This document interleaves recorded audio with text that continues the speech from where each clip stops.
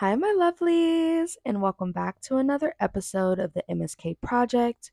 I am Joy, your host, and today's topic is titled Joy versus Happiness. Now, when I was choosing this topic, it came about because last weekend I had a Bible study with a friend, and she brought up this topic, and I was like, whoa, like, although it seems so simple and so self explanatory, it's something that we overlook in everyday life. Rather you believe in Christ or don't, it's just something that we always tend to think that joy and happiness are the same exact thing or that they're synonyms, and that's true. They relate in certain standpoints, but they're not the same definition. And so I feel like the Lord had me to dig deeper on this topic, mainly because not because it's my name, but it made me think about my name because a lot of people assume like, oh, your name is Joy, that means you're supposed to be happy all the time. And I'm like, no, like y'all have it completely wrong. In fact, I'm quite the opposite. I'm not always happy, but I do want people to, when they encounter me or when they meet me, when they see me, I want them to experience my name. I truly do want it to literally radiate off of me because joy comes from within. And that's something I want to represent. I want to represent my name well. I don't think that every person who sees me being happy, but they should experience my name when they're in my presence. And so I just felt like the Lord was laying it on my heart to share with others in case we kind of get the two mixed up. So I don't think that this episode will be too long, but we're gonna open up with a word of prayer and then get straight into it. All right. Holy Spirit, we welcome you into this discussion. We thank you for giving us a mind to want to dig into your word and learn more about you. We thank you for allowing us to meet once again, allowing us to see another weekend. We thank you for your protection and your provision up until this point. Lord God, we ask that you would just meet us here today as we are talking about this topic, that you would just open our minds to understand, open our ears to hear, and open our eyes to see what your word is saying to us. Father, I pray that this word falls on good soil and that we would all leave here knowing the difference, Lord God, knowing that you give us joy, Lord God, that it's found in you, Lord God, not in anyone else, not in anything else, Father. I pray that you would continue to reveal yourself to us. In Jesus' name I pray. Amen.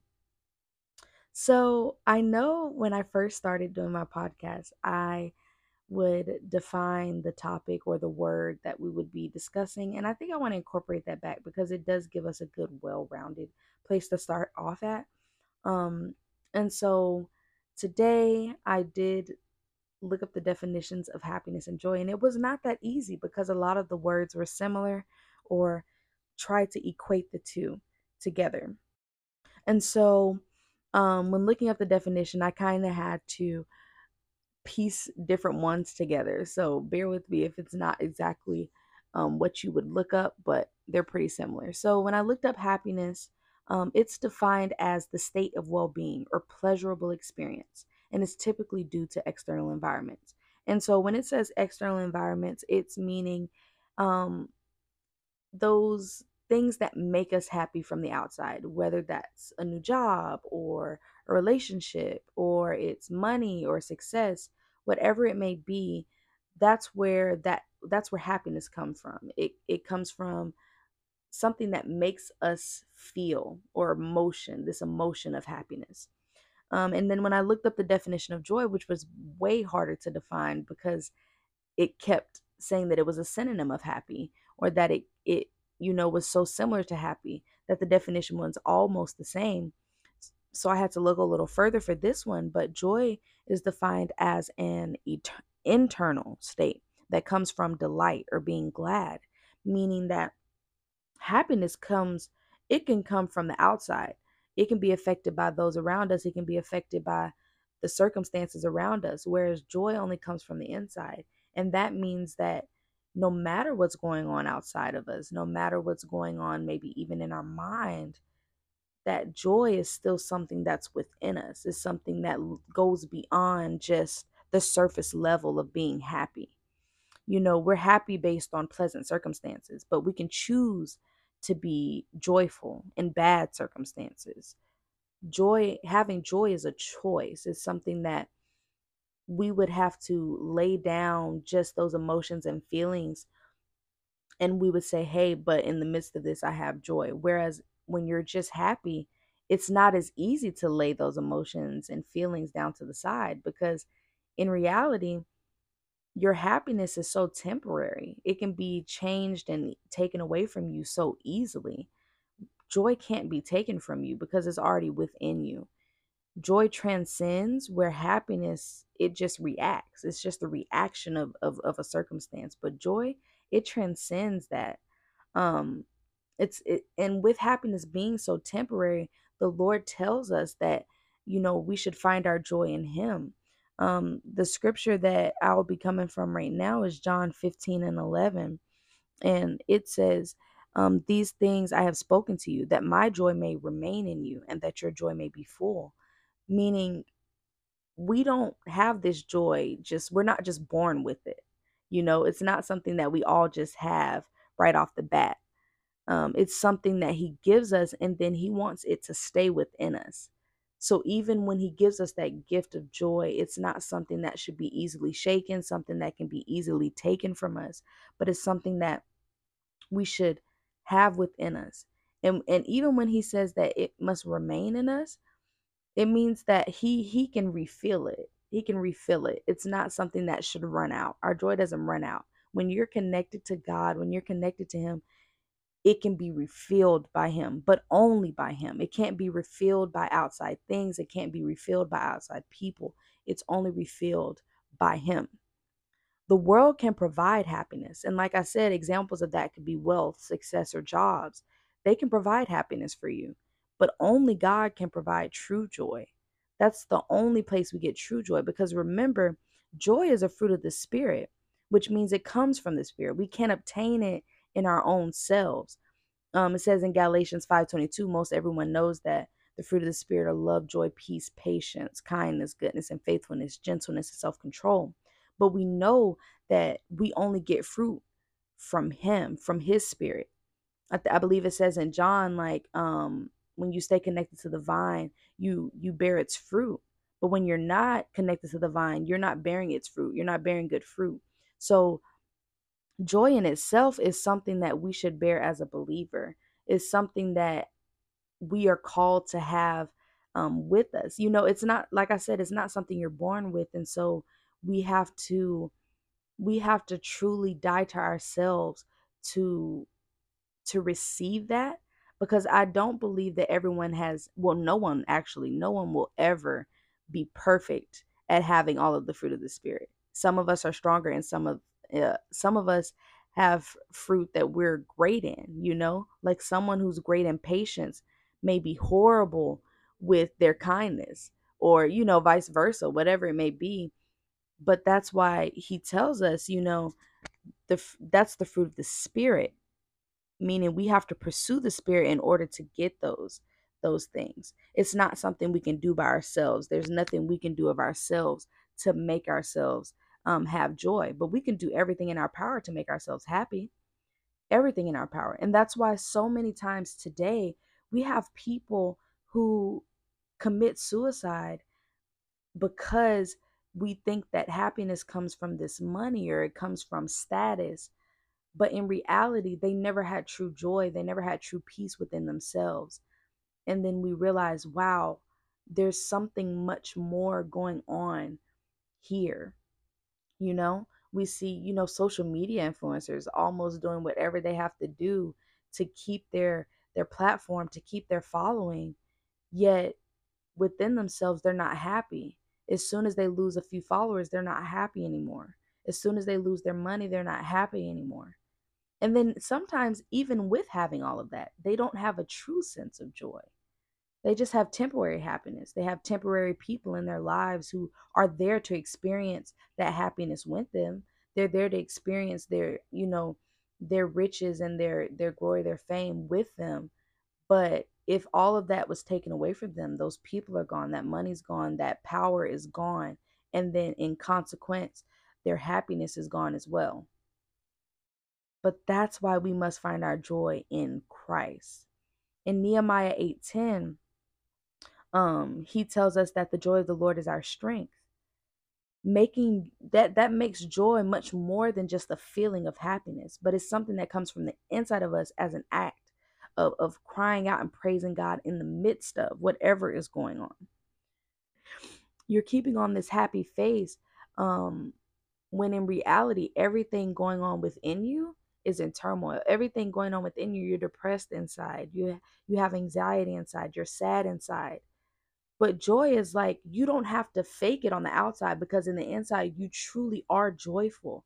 And so, since that's coming from within you, it comes out, and naturally, you may be giving off this happy standpoint. But that's the thing. Happiness should not be affecting your joy. It should be the other way around. Your joy should be affecting your happiness. What's coming from within you in the inside, from the Holy Spirit, that joy that you're getting from Him, that should result in your happiness. It's like, it doesn't look good right now, but I'm still joyful. I still rejoice, because look at the God I serve. Like, come on. You're finding joy in something other than what you see, and other than what you feel right now.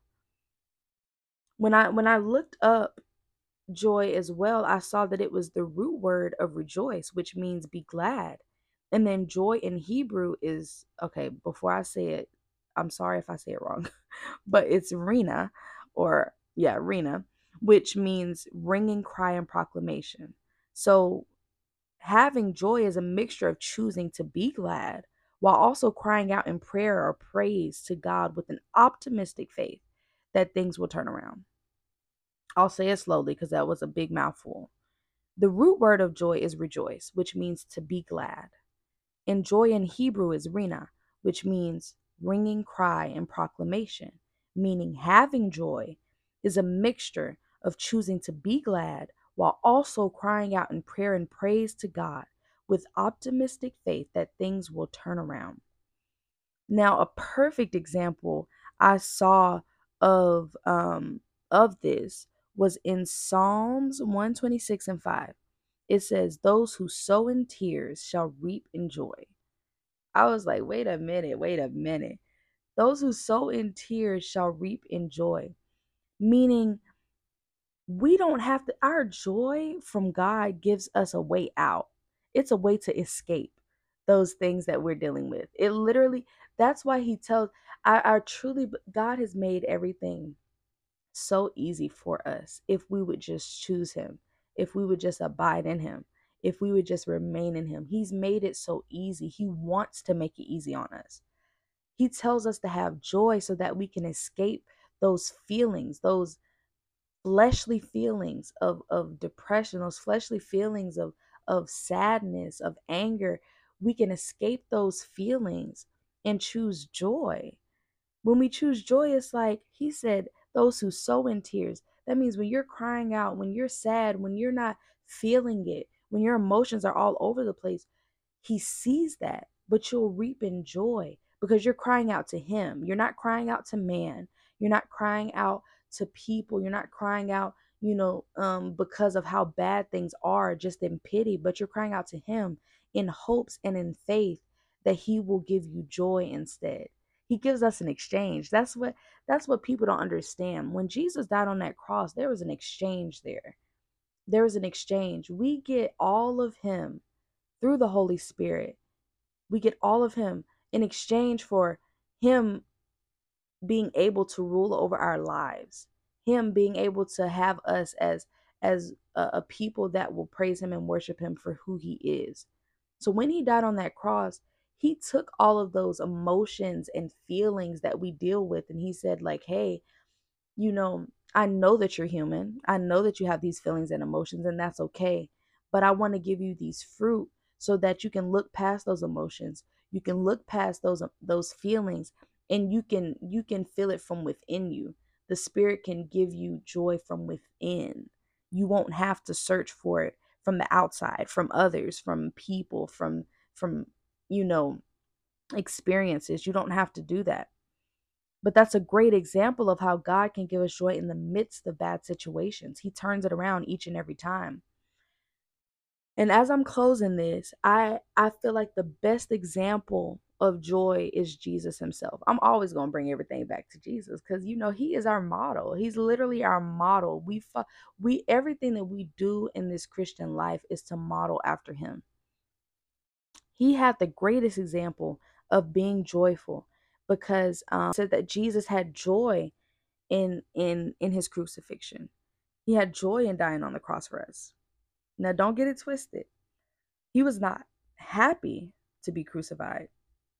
Nobody would be happy to die. Trust and believe that nobody would be eager to run to to their death knowing that they're going to die, and it's not just a regular death. Like, this is a painful death. This is a death that is tedious on your body.